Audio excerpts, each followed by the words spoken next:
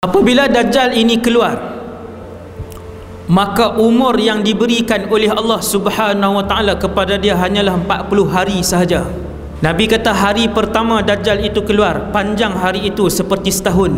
Apabila Dajjal itu keluar, Allah memberikan umur kepadanya hanya 40 hari. Okay, lega.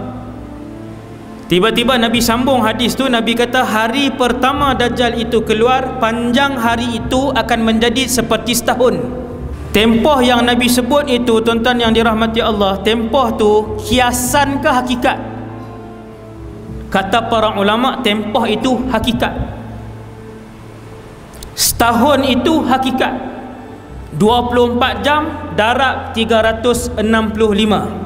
Hari ni satu hari 24 jam.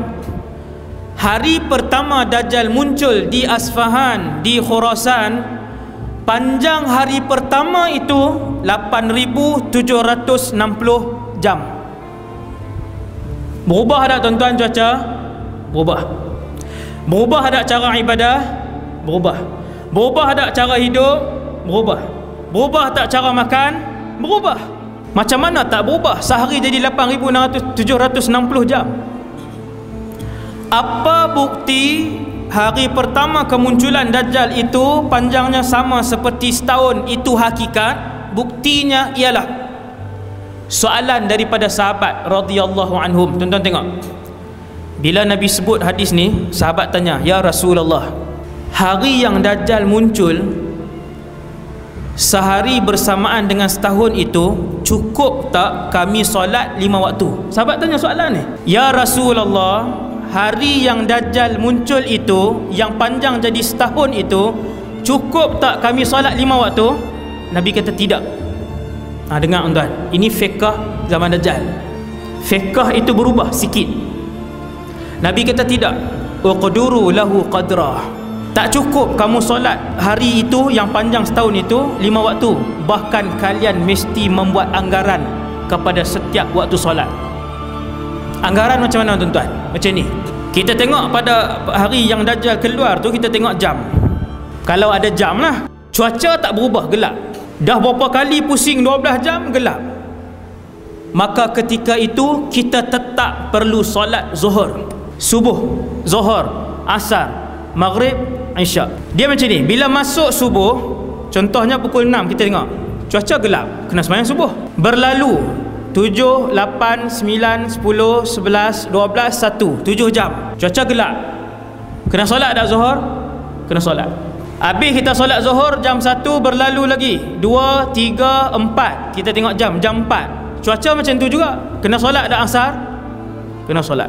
Itu maksud Nabi, tidak cukup ketika itu kamu solat 5 waktu sahaja dan kamu mesti membuat anggaran. Dah selesai. Itu secara ringkas. Itu solat. Kemudian kata Rasulullah, hari kedua Dajjal panjangnya seperti sebulan. Panjang hari kedua menjadi seperti sebulan. Maksudnya 24 darab dengan 30. Berapa jam hari itu? 720 jam. Allahu Akbar. Tuan-tuan, suasana macam mana waktu tu tuan-tuan? Macam ni kah? Ada kuliah maghrib, orang pergi kerja? Tak tahu, saya tak boleh beri jawapan. Ketika itu manusia akan menghadapi buat kali pertama pengalaman dalam masyarakat itu, bagaimana mereka nak hidup satu zaman sehari jadi 720 jam. Adakah budak-budak anak-anak kita pergi ke sekolah kah? Kita pergi kerja kah? Wallahu a'lam.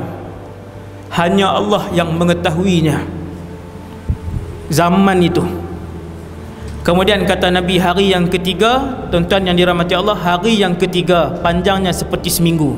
24 darab dengan 7, 168 jam. Dan hari yang keempat, kata Nabi SAW, barulah hari itu berjalan seperti hari-hari biasa kalian. Hari keempat. Semua sekali tuan-tuan, 365 campur dengan 30, campur dengan 7 hari, campur dengan 27, semua sekali lebih kurang 429 hari. Lama tuan-tuan. Benda kedua yang paling besar yang saya nak sebut kepada tuan-tuan, yang pertama solat. Yang kedua yang paling besar ialah apabila sahabat tanya, ya Rasulullah, apa yang akan berlaku ketika mana hari yang panjang yang Dajjal itu keluar, kata Rasulullah, Dajjal akan mengelilingi bumi. Tidak ada kampung, tidak ada bandar, tidak ada lorong, tidak ada kawasan kecuali dijejaki oleh Dajjal. Tidak ada kampung atau bandar kecuali sampai Dajjal.